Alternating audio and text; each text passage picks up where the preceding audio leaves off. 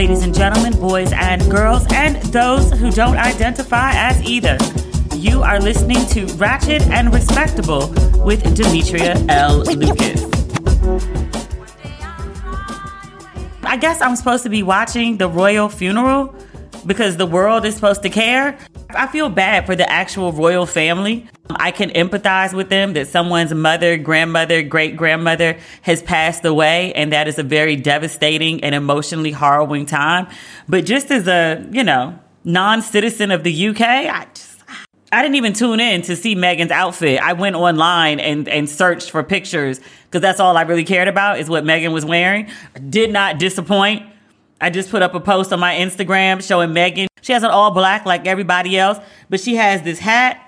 The hat is an old nasty black girl tilt. It's like some mahogany, Diana Ross, The Boss, Miss Ross type era. She's serving in this black hat. I know we probably shouldn't critique funeral attire. I'm going to. She also has on a cape like a goddamn superhero. And I was like, the hell these people have been giving her over in the UK for no damn reason. She came through. Meghan, say what you want about her. People love her. People hate her. People don't ever feel indifferent. She inspires something in people when they see her, which is, a talent within itself. Everyone can inspire something in others or anyone. It's a talent. But the cape and the hat, Madame, the Duchess, she is excellent at fashion diplomacy. It's a very real thing. Essentially showing up stunting so people have to acknowledge you in the room and make an assessment of who the fuck you are, what everything from your jewelry to your outfit choices mean, and who you are channeling when you show up dressed. It's a thing. I like to say for Meghan, I think I started saying this the first time she went back to the UK after she and Harry left. They did a series of very bourgeois events. One of them, I think, was an opera. But Meghan showed up in these gowns, and I was like, baby, that's what inspired the line, release the fabric. I feel like that's what Meghan does when she shows up someplace, especially when she knows she's not welcome or wanted. She just shows up and stunts on mofos. Release the fabric. That's the fancy way of stunt on a motherfucker. Yes, she does that very well. But other than looking for the pictures of Meghan, I haven't watched anything related to the royal funeral. I don't care. I'm sorry. I don't mean no disrespect to the lady. I don't care. And also, give India and South Africa their diamonds back while we're on the subject. Speaking of colonialism, which I didn't directly mention, but I alluded to, I was riding around the other day. I was coming from the art center. I have a very special guest that is allegedly visiting my house on Saturday. So I've been trying to spruce it up, and I wanted to get some statues and some art just to, give the place something lively for my guests to see. I cannot tell you who it is. I wish I could. But I went to the art center looking for inexpensive art, which I didn't find the piece that I wanted. So I have to go to the Artist Alliance and pay top dollar, which I was trying to avoid. But I want what I want, so I'm going to have to pay a little bag for it. Not a big bag, but a little bag. But I was on my way back to my apartment, and traffic was backed up. Saturday, at this time of year in Accra, is funeral day. I told you about the funerals here before, which like somebody dies. In America, like if somebody dies on a Saturday, you got to get them in the ground within 7 days before people start talking about why the body left out so long.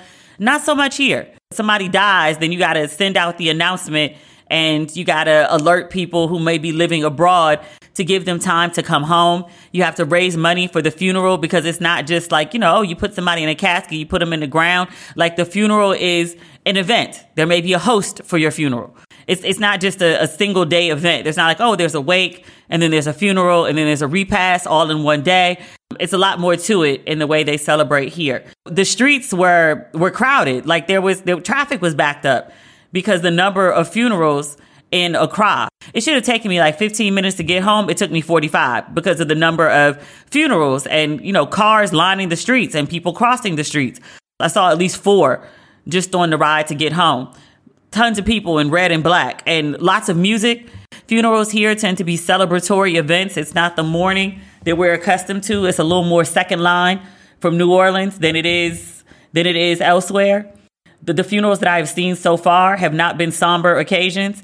One of my friends also told me, he was like, the funeral is where you go to find a spouse. I said, excuse me, the funeral And he said, yeah. I said, not the wedding. He said, nah, because if you attach to somebody, you take your somebody to a wedding.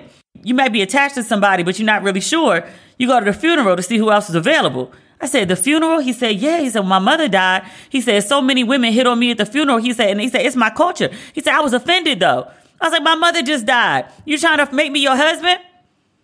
I said, did you take some numbers? He said, I did. I said, sir. He's like, it's a funeral. It's cultural. What you want me to do? He still ain't married though. He's engaged once. Funerals, from my observation, everybody's in red and black and everyone is very celebratory. If single, looking for a spouse. I was like, the funeral, you say? That's not the point. The point is, I drove by this mural and it was Haile Selassie, Bob Marley, and Marcus Garvey.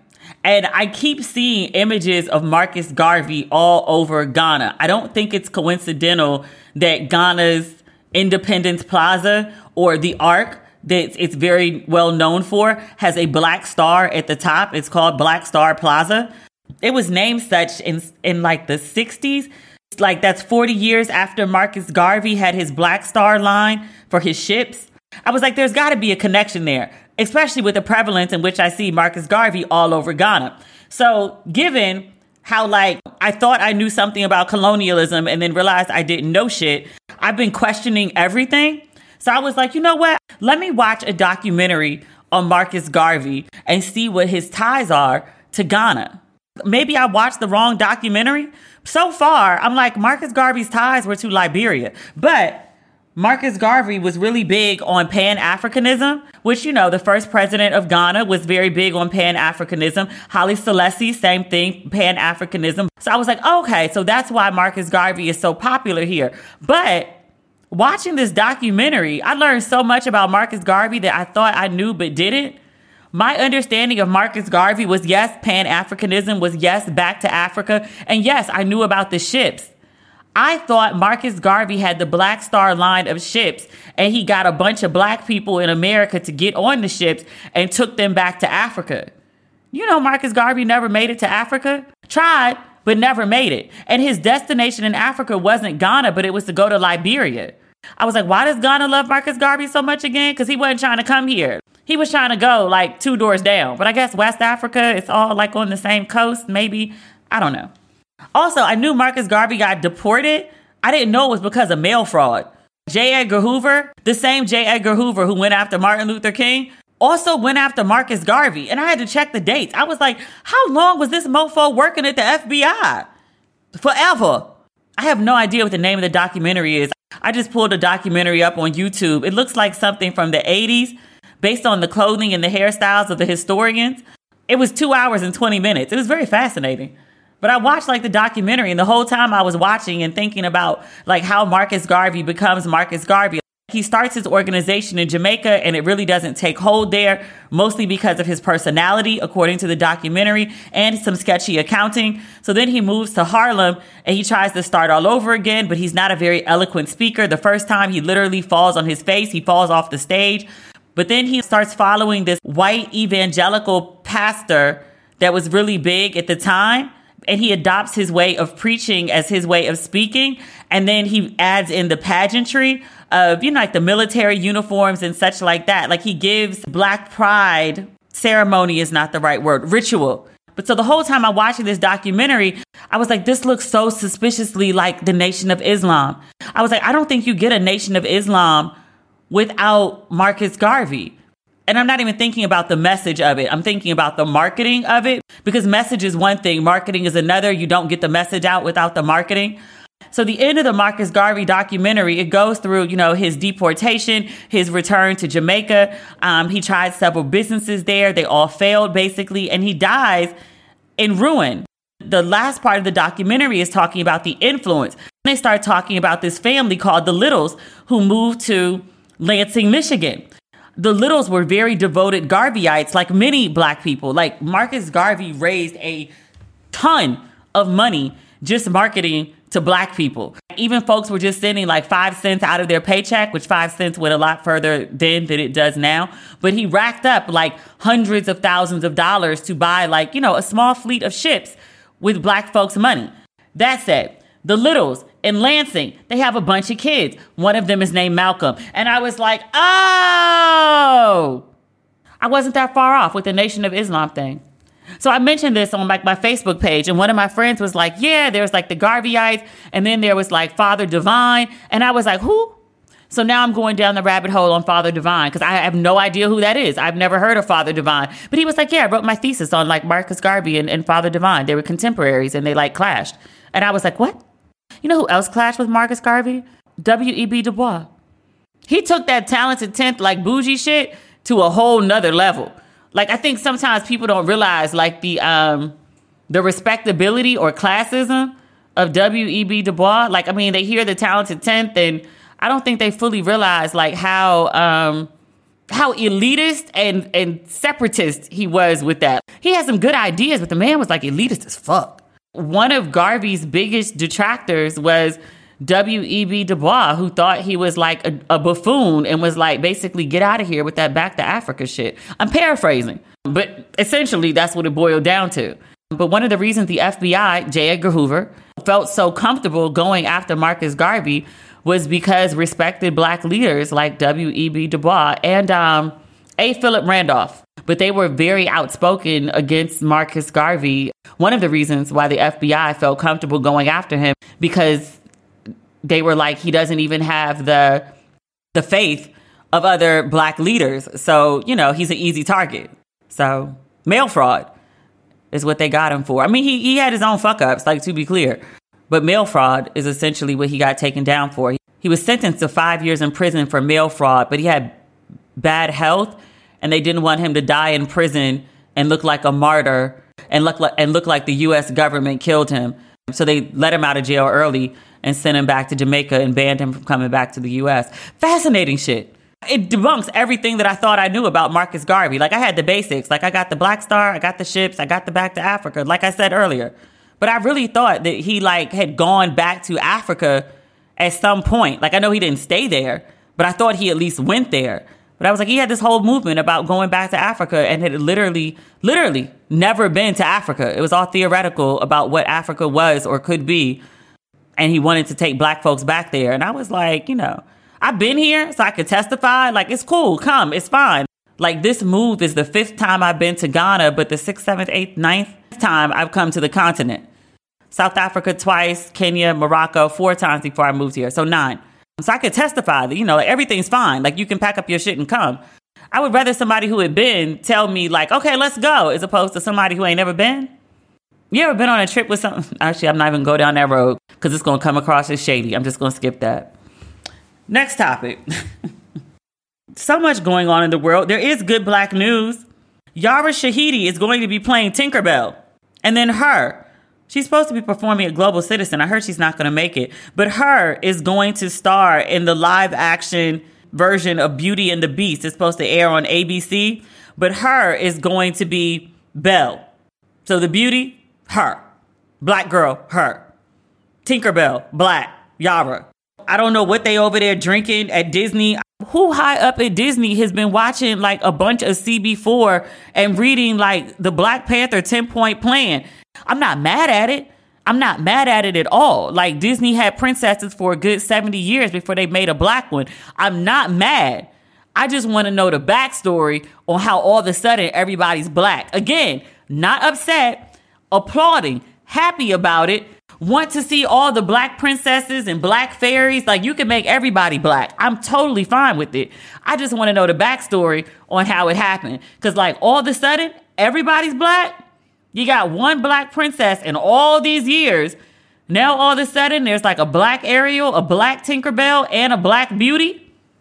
Not mad, just curious. And thankful, to be clear. In other good black news, these pictures have been circulating. I don't know where they came from. One of my friends said they're from a Tiffany ad. They're of the darling known as Isaiah Wade. Dwayne Wade's daughter. She's gorgeous. I don't know where these pictures came from. They're just all over my timeline and I can't figure out like the original source. She's giving delicate brown beauty, like the face of an angel. The same way I talked about Halle Bailey looking like the little face of an angel in the Little Mermaid trailer. Zaya is gorgeous. Absolutely. I think for the last couple years, she's been in like a little awkward phase where she's trying to figure out what her look is, which is very age appropriate. Like we all went through it, self included, but she settled on her look. She's so pretty. I am so thankful for the example that Dwayne Wade and Gabrielle Union have set in their support of their trans kid. Because we hear so many horror stories about trans people in general, but teens especially. Teenage hormones and all that angst are just a bad combination without having to navigate a trans experience.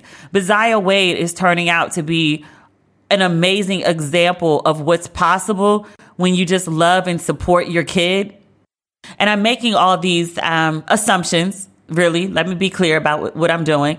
Assumptions based on pictures. But they say pictures are worth 1,000 words. But Zaya looks like she's flourishing. She looks peaceful. She looks happy. She looks loved. She looks comfortable. She looks like she's accepted herself. And I think especially as a teenager, acceptance is hard to come by, but it's so much easier when the people around you are accepting of who you are. So kudos to D Wade and Gabby. Zaya is flourishing. I wish every trans kid had that experience of just being accepted, loved, supported, all that. If you haven't seen the pictures of Zaya, I'll post them along with the announcement of this episode of Ratchet and Respectable. So much good Black news this week. Did you see Cheryl Lee Ralph has been receiving flowers? Cheryl Lee Ralph and this Emmy win is the gift that keeps on giving. Celebrating Cheryl Lee Ralph is its own video genre on social media right now. And her kids are so damn supportive. I didn't mention them in a previous episode. There was a video when Cheryl Lee Ralph was winning the actual Emmy, when her name was called. Her children weren't sitting at the table with her. They were up really like in the rafters. It was only the actors, probably the producers and network execs that were sitting at the actual table with Cheryl Lee Ralph. But her children were there. They were up in the stands. And when she won, they lost their goddamn minds. Like they were screaming and yelling like they had won a goddamn Emmy. And I was like, if your mom wins one, it's one for the family. Like the whole family just won an Emmy. But they were screaming and yelling and going crazy. And I was like, yo, I don't have kids, right? If I had kids and I got a big award and my kids didn't go crazy like that, I was like, you know what? They need to be disowned. Cut off the inheritance. They're not worthy. Her kids are like the best. I love Cheryl Lee Ralph's kids as much as I love her. Like they are so excited about their mother. And I was like, this is the way it should be. But people have been sending flowers to Cheryl Lee Ralph. And I told you, I get like secondhand joy. So I've just been over the moon watching Cheryl Lee Ralph be overwhelmed with joy of people who are celebrating her. I was like, it's long overdue. So now that it's here, like go big or go home. Oprah sent this gigantic bouquet to her. I don't even know how many flowers that was. It was more than 4 dozen. I would say it was probably more like 10 dozen. It took 2 grown men to carry it out of the back of the truck and up the driveway. And they were struggling. Like it was a gigantic bouquet of roses. So beautiful. So absolutely beautiful. And then she got roses from Beyonce, which led everyone to believe, like, how does Beyonce get all these people's addresses? Beyonce just be sending stuff to a little bit of everybody. I'm like, how is she getting these addresses? Are the rest of us secure? Where is B tapping into to get everyone's address? She be sending out Ivy Park to everybody. She sends out flowers to everybody, invites to everybody. Where is Beyonce getting these addresses from? But Cheryl Lee Ralph was over the moon. She was like, Beyonce sent me flowers. And I'm like, yes, you are the Cheryl Lee Ralph. The Cheryl Lee Ralph. You're dream girls. It all comes together, full circle. I love it. In the last of our good Black news, The Woman King. We talked about it last week. I didn't do a review because I didn't want to give anything away. I saw The Woman King the day before it dropped.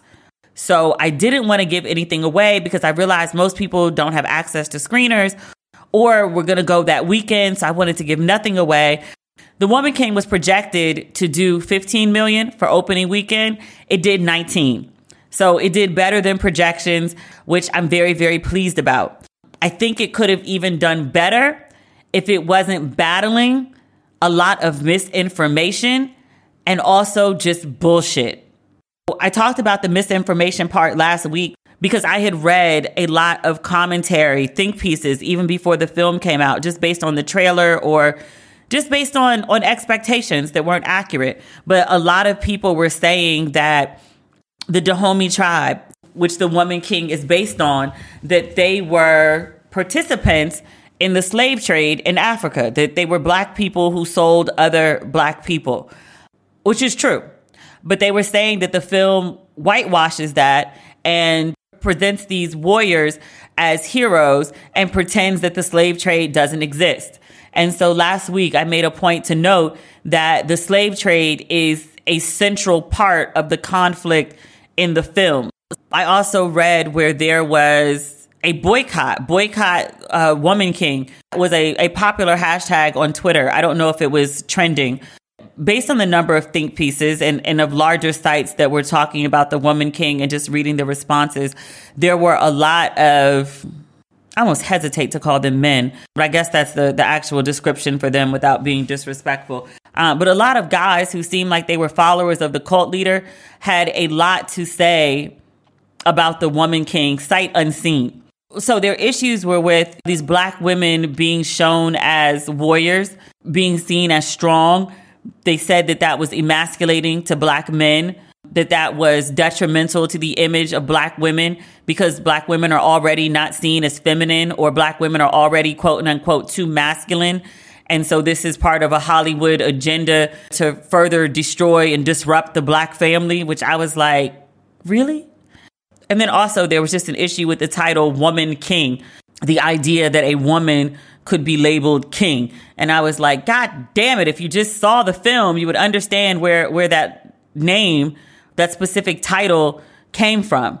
And without giving anything from the film away, if you haven't seen it, essentially it just means that she's equal to the king. It doesn't mean that she replaces the king, that she's more powerful than the king, that the king is lesser than.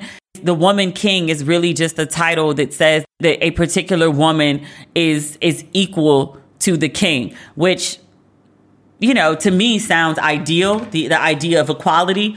But, you know, the followers of the cult leader are not interested in equality. They're interested in subservience, essentially. They think that there is a particular role for women, and that role is beneath a man, that she submits to a man's leadership.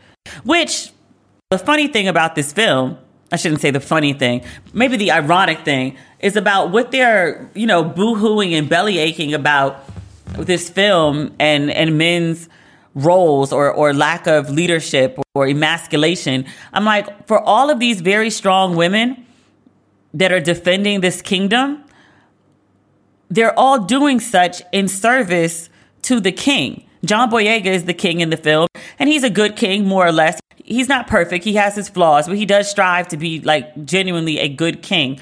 But all of the soldiers, all of the women, including Viola Davis, are all in service to the king.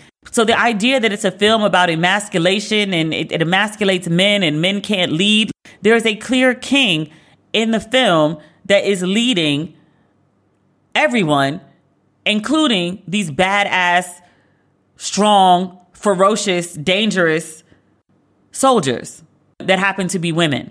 Can folks actually watch shit? If anything, the underlying message when it comes to relationships in the film is about Black people, a Black man and women working in tandem to build a stronger society. It's not about women being in submission. It's not about the king being in leadership and some do as I say. He actually respects his women warriors, and he actually respects the mind of his general. Them working together creates a better, stronger, longer lasting kingdom. These crazed men and their pick me I don't know, subservience. They came up with this message about what this film is and encouraged people to boycott it based on that message. And it's not even what the film's about. I think that's the part that got me. It's like, like The Color Purple. Like, I remember vaguely, because I was really young, when The Color Purple came out and there were so many black men who were up in arms about The Color Purple. I remember this particular episode of Oprah where everyone in the audience got up to shoop shoop. And there was this man in the audience who refused to shoop because he said that The Color Purple was a terrible representation of black men. And I was like, well, I didn't get it at the time. But, The Color Purple, admittedly, is not the best representation of men. But I also think when you get a bunch of black women together and you start talking about their experiences with men, it's a real mixed bag. It's going to be a lot of negative stories. It's the nature of how men treat women. Not necessarily black men on black women, but men treat women. When women get together and talk about men, it's often not a positive picture. It's like black people getting together to talk about white folks. Like, are all of them bad? No. Are the stories that are about to be told good? No. But yeah, I'm just like, can you watch the damn movie before you make the critiques? And this is something that I have done before. I have misjudged things based on assumptions. So I'm admitting that I've made this mistake before as well. So I hope all the people that are running their mouths about Woman King that thought it was one thing and it's turned out to be a whole nother, I hope you too have the grace to apologize and admit that you were wrong. And to also go tell all the people that you told to boycott the film on a non-existent premise. I hope you actually say that, you know what, I was wrong, and actually you should go see this film. Because it's actually a really good film. It did 19 million despite calls for a boycott and despite all the misinformation about the film. It probably could have done so much better if it wasn't fighting an uphill battle with black people. It's like, you know how hard it is to get a black film made, and then there's like black people out here objecting to it. And I totally would understand if it was something that was like, buffoonery and was making the race look bad or something like that. But just, it doesn't tell the true story of what happened. One, it's not a documentary. Two, the thing that you thought it didn't address, it did. The men that you thought were so emasculated weren't. I would be remiss if I did not mention Puerto Rico right now. I haven't seen a lot of news stories coming out of Puerto Rico, mostly because it's being hit by a hurricane. The entire island is without power. So even if folks are down in Puerto Rico doing their due diligence to report, they can't get the story out because there's no power. I watched a video earlier today on Baller Alert. It was a video of a bridge being washed away. I'm looking at the picture right now. I did a screenshot. I think it might have just been a security person. I don't see a microphone or anything in the person's hand, but they're standing there on by where you would, essentially walk onto the bridge. And the water from the river was so high and so powerful that the bridge just washed away on video. Hurricane Fiona. I feel bad for Puerto Rico. I'm like, did they recover from their last, environmental event? I don't know if it was a hurricane, but I just remember this is not the first time in the last couple of years that Puerto Rico has been without power. I feel like they were just recovering from the last hurricane and now this. And meanwhile, somebody else pointed this out. The entirety of Puerto Rico is being hit by a hurricane and is out of power, but all the news stations are covering the Queen's funeral. Like, with all due respect to the Queen, she's dead. We can't help her. Puerto Rico, those people are alive for now. And they will stay that way if they get aid and help. The commentary I was reading, it was like, I need to remind people that Puerto Rico is a part of the United States. Like, we don't think of it as such, but Puerto Rico is a U.S. territory. They count. They're part of us. Help Puerto Rico. Y'all covering the Queen while a part of the U.S. is without power. That's not okay. I've been watching, I have it written down as Game of Thrones. It's technically House of the Dragon. But when I'm not referring to it as Game of Thrones, I just call it House of Dragons. HBO got to stop with this shit where they keep trying to rename stuff that we're familiar with and they want to rename it as something else entirely different. Sex and the City, they wanted to bring the characters back and call it And Just Like That. Nobody's calling it And Just Like That. We're going to call it the new Sex and the City. The same way with House of the Dragon. Like, at best, you're going to get House of Dragons from me. But really, I just call it like the new GOT, but the prequel. I'm just now finally getting over how Game of Thrones ended. They could never do a spinoff from the actual Game of Thrones just because the way they ended it, it left such a sour taste. Like, they had to do a prequel. If they wanted to keep the franchise going, they couldn't do anything that was a continuation because they bombed that ending. I'm still mad about the way Game of Thrones ended. That's not the point. The point is, I started watching House of Dragons, I guess it's a month ago now, because they're on episode 5. Baby, this show is good. It's really good. It took me a while to get into it. All the characters in House of Dragons seemed like initially off-brand versions of characters we knew or liked or hated. Take your pick from Game of Thrones. So it took me a minute to get into it. But episode 5, like, oh, okay. The story is rolling now. There's plenty of dragons, not as many as you would think for a show like, you know, with dragons in the title, but they show up often enough. You don't really forget that they're there. But I was like, this is a soap opera for your ass. Like, these people got problems on problems on problems. Somebody in my timeline commented the other day about the royal family, and they were like, how do you have all this money and all this power and still have all these problems? Like, write new laws to get rid of your problems. Like, what the fuck? That's what I feel about House of Dragons. I'm like, but you're the king. Why do you have so many problems? Either kill these people or like rewrite the laws so that you have less problems. I don't understand. So many problems, but I don't want to give anything away. But if you're not watching House of Dragons, you should be. It's a really good show. And a bunch of people about to die. Like, there's no way you can live through this. I've also been watching Handmaid's Tale. It came out, the first 2 episodes. I think this is the final season. But the first 2 episodes came out on Hulu last week. June crazy as shit. Understandably so. I mean, she has like extraordinary PTSD. But if someone had kept you captive, separated you from your family, and then forced you to breed through bizarre Christian rituals, and then also forcibly raped you, and then stole your baby, you would have issues too. I understand why June is crazed. I don't understand why Serena is crazed. Serena is June's nemesis on the show. If you haven't watched the show, you won't understand anything I'm talking about. This will all sound like gibberish. But Serena is like really, really crazed. Like she has PTSD. Like terrible things have happened to her, which they have, in fairness. I mean, her husband cut off her pinky finger. That'll fuck you up. But also, this is the world that you designed, that you willfully, purposely, intentionally designed and wanted everyone to live in. You just didn't think you would be subjected to the rules that you created because you were a woman who created them. But once the men took over, they were like, who cares what you think? You have a vagina. Get out of here with that shit. June's crazy. Serena's crazy. June had been talked out of her crazy by the top of episode 2. And then Serena was paranoid that June was some June crazy because she recognizes like how crazy June can get. So Serena does this state funeral in Gilead, which I looked at it and was like, this chick has lost her mind.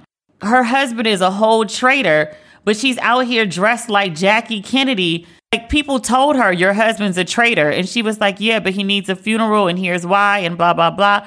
But this chick really went like full Jackie Kennedy. That's what I thought. Other people were like, yo, that's some real Third Reich Hitler shit that she's on. Like the ceremony, the outfit. Serena's really lost her mind playing into like Hitler mythology. And I was like, was that Hitler? Because that really looks like, you know, the footage I've seen for JFK's funeral. Like all the pomp and circumstance, like a nation in mourning. Like you know, Serena, the ultimate grieving widow.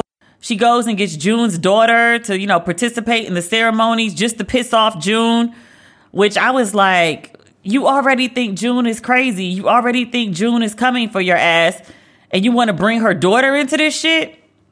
The funny part is June was trying to like leave it alone, like, you know, build a new life in Canada. I'm over Serena. I'm not going to go after her. Her husband and her bestie had finally gotten into her head and been like, you know, bring it down to a 10. Like, you know, focus on the beautiful life you have here. Nobody thought to get her therapy, though, which she desperately needs. But that's neither here nor there. But June had actually calmed down. And then Serena went and did that funeral. And June is now on a fucking warpath. I swear, I have watched Handmaid's Tale from the very beginning. I went and read the book. I watched the original film. I have very much invested in this show. The same way I did with Game of Thrones. Like I went back for Game of Thrones and started reading like the books. Like I got really into Game of Thrones.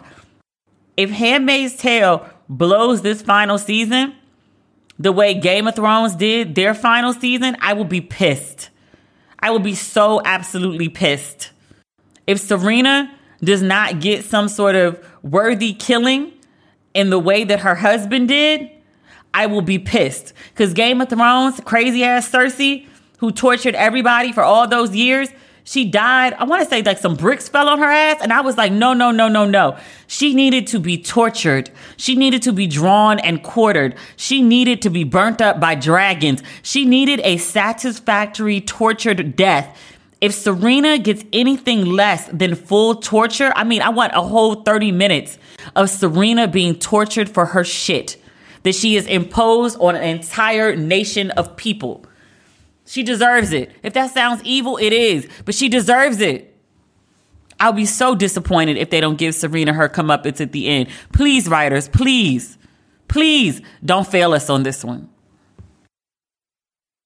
Remember the bishop? The bishop that got robbed at the church in Brooklyn?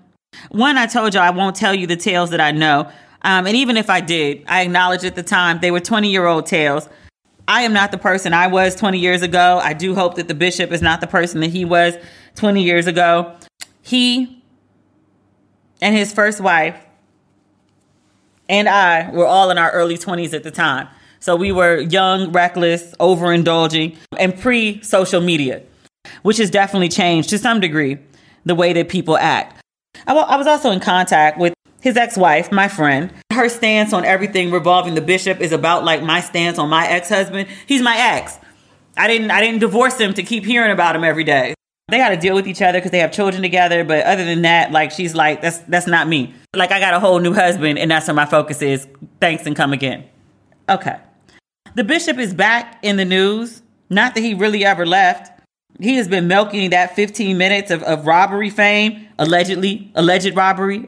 I woke up this morning and I had like, I don't know, 70 messages on my DMs. And I was like, what are people DMing me about? Every single one of the messages was about this video that's been circulating about the Brooklyn bishop. That's what I've been calling him, the Brooklyn bishop. Apparently, I don't know if it was this weekend or last weekend. I'm going to imagine it was the most recent Sunday. He was having church. He was doing his live stream. There were about 70 people watching the live stream. I know his church is in a small storefront in Brooklyn. It was alleged to have 30 to 40 members. Some women entered the church and were disrupting the church service. And they were yelling. You could hear it on the video. The camera is trained just like it was during the robbery. You can't see the congregation or anywhere else in the church. Just the bishop on, I guess stage is probably a better word for it. He just has a stage and like a speaker stand. But there are women in the background and they're making noise and the bishop is addressing them.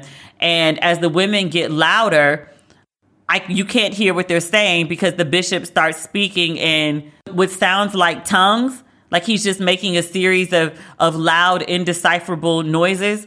I was raised in the church. My understanding of speaking in tongues, like when it's really like biblical from God, somebody will speak in tongues, but it only counts if there's an interpreter. Like God won't have you speak in tongues if there's no one there to interpret the word of God. I don't remember what Bible verse that is, but that's how the Baptist church I was raised in, how I was taught that speaking in tongues occurs. I've never seen anybody speak in tongues in front of me, but the bishop starts speaking in tongues.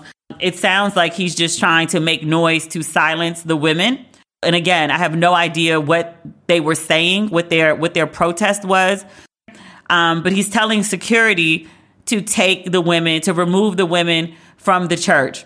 And the women, at least one of them, make their way to the front of the congregation. And this is all on video. The bishop approaches one of the women and he grabs her by the back of the neck. It's very violent. With his hand still on the back of her neck, he pushes her someplace off camera. He says, I'm not going to editorialize on this. I'm just going to tell you the facts. But he says that the woman was approaching his family And he says that, you know, that the robbers came in the church and they stuck a gun in his daughter's face, his 8-month-old daughter. And he said this woman was approaching his family, and that's why he grabbed her by the back of the neck. And he said any reverend would, any bishop would, any man would protect his family. He got one job, and that's it. So many people sent me this video. I watched it on several different sites. I read the comments to see what people were feeling. Overwhelmingly, people are like, what kind of man of God does that? What kind of man strikes a woman? What kind of man puts his hands on the woman? I'm only mentioning it because it's viral right now and a lot of people are speaking about it. I would prefer to hold my commentary on it until other footage from the church comes out. I don't know that I can necessarily condemn him based off that video alone. Of course, I don't condone men laying hands on women, which is exactly what he did in that video. However, I think context does matter. If what he alleges is the woman who came to the front of the church, if she was headed in the direction of his wife or in the direction of his child, I completely understand why he would react like that. And in my head, I'm just thinking about it like this. Somebody comes into your church and makes a disruption, and they keep proceeding towards the front of the church. The woman comes to the front of the church, and again, all on video, she walks past the bishop and she's headed to someone to the right of the camera. I don't know who that is because, again, the camera's only trained on the bishop and his microphone stand. So you can't see who's off camera. But the woman is bypassing him. She's not coming to confront him. She's going towards someone else. And, you know, she looks fired up in the video. Did she have the intent to be violent? Did she have the intent to just make a disruption? She was just going to raise some hell, make some noise, tell some tales, tell people about themselves, reveal some truths. I don't know. But I don't know who was sitting right there off camera. It could have been his wife and kid. It could have been an empty chair. Because admittedly, after the women were escorted out, the bishop was he said something like, clap for the Lord, a round of applause for the word of God. And I was like, I ain't hear nobody clapping. And I was like, is this man sitting in there by himself? Are there other people in there? Because I ain't hear no one clapping. I was like, does this man have a congregation? Is there anybody in that church? I don't know. I would like to see the video from somebody else's angle. I ain't hear nobody clapping. But allegedly, his church does have members. And I can't imagine that all this commotion happened in a church and nobody whipped out their cell phone. Nobody. I find that very unlikely in the year of our Lord 2022. So I would like to reserve commentary until whatever congregants may have been present, if any were. I would like to reserve my commentary until that video comes out. Because if it comes out that, that these women were approaching his family, I could see him stopping that. I could see him laying hands on somebody, man, woman, child, to stop somebody from harming his family. I could see it. Again, I don't like to justify, a man laying hands on a woman. I would like to hope if there was a man in my presence who gave a damn about me, he would stop that before somebody got to me. Now, if that man was sitting up in that room by himself with no congregants, and that lady was just marching around the room and he laid hands on her because she blocked his camera shot, then that mofo need to go to jail because that's some crazy shit. But I don't know. I need to see where the lady was walking and who she was walking to, if anybody, before I can make a call on that. I know people won't like that perspective.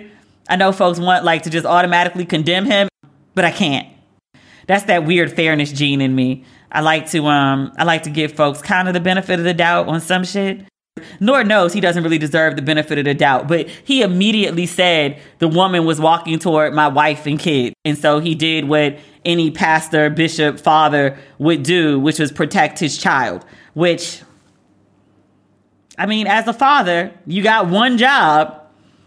Maybe he fulfilled it in grabbing that lady by the neck. I don't know. We'll see. I'll wait for the video to come out because I know it's coming. Holy Twitter never fails to activate. I'm sure there'll be video within the next 48 hours. We can probably address this on the next episode based on the video footage. Is there anything else we need to talk about this week? The Woman King, Puerto Rico, Handmaid's Tale? No, I think we're good. I'm sure this is not everything, But this is enough. We've done good today. All right, I'll be back Friday with more. Talk soon. Bye.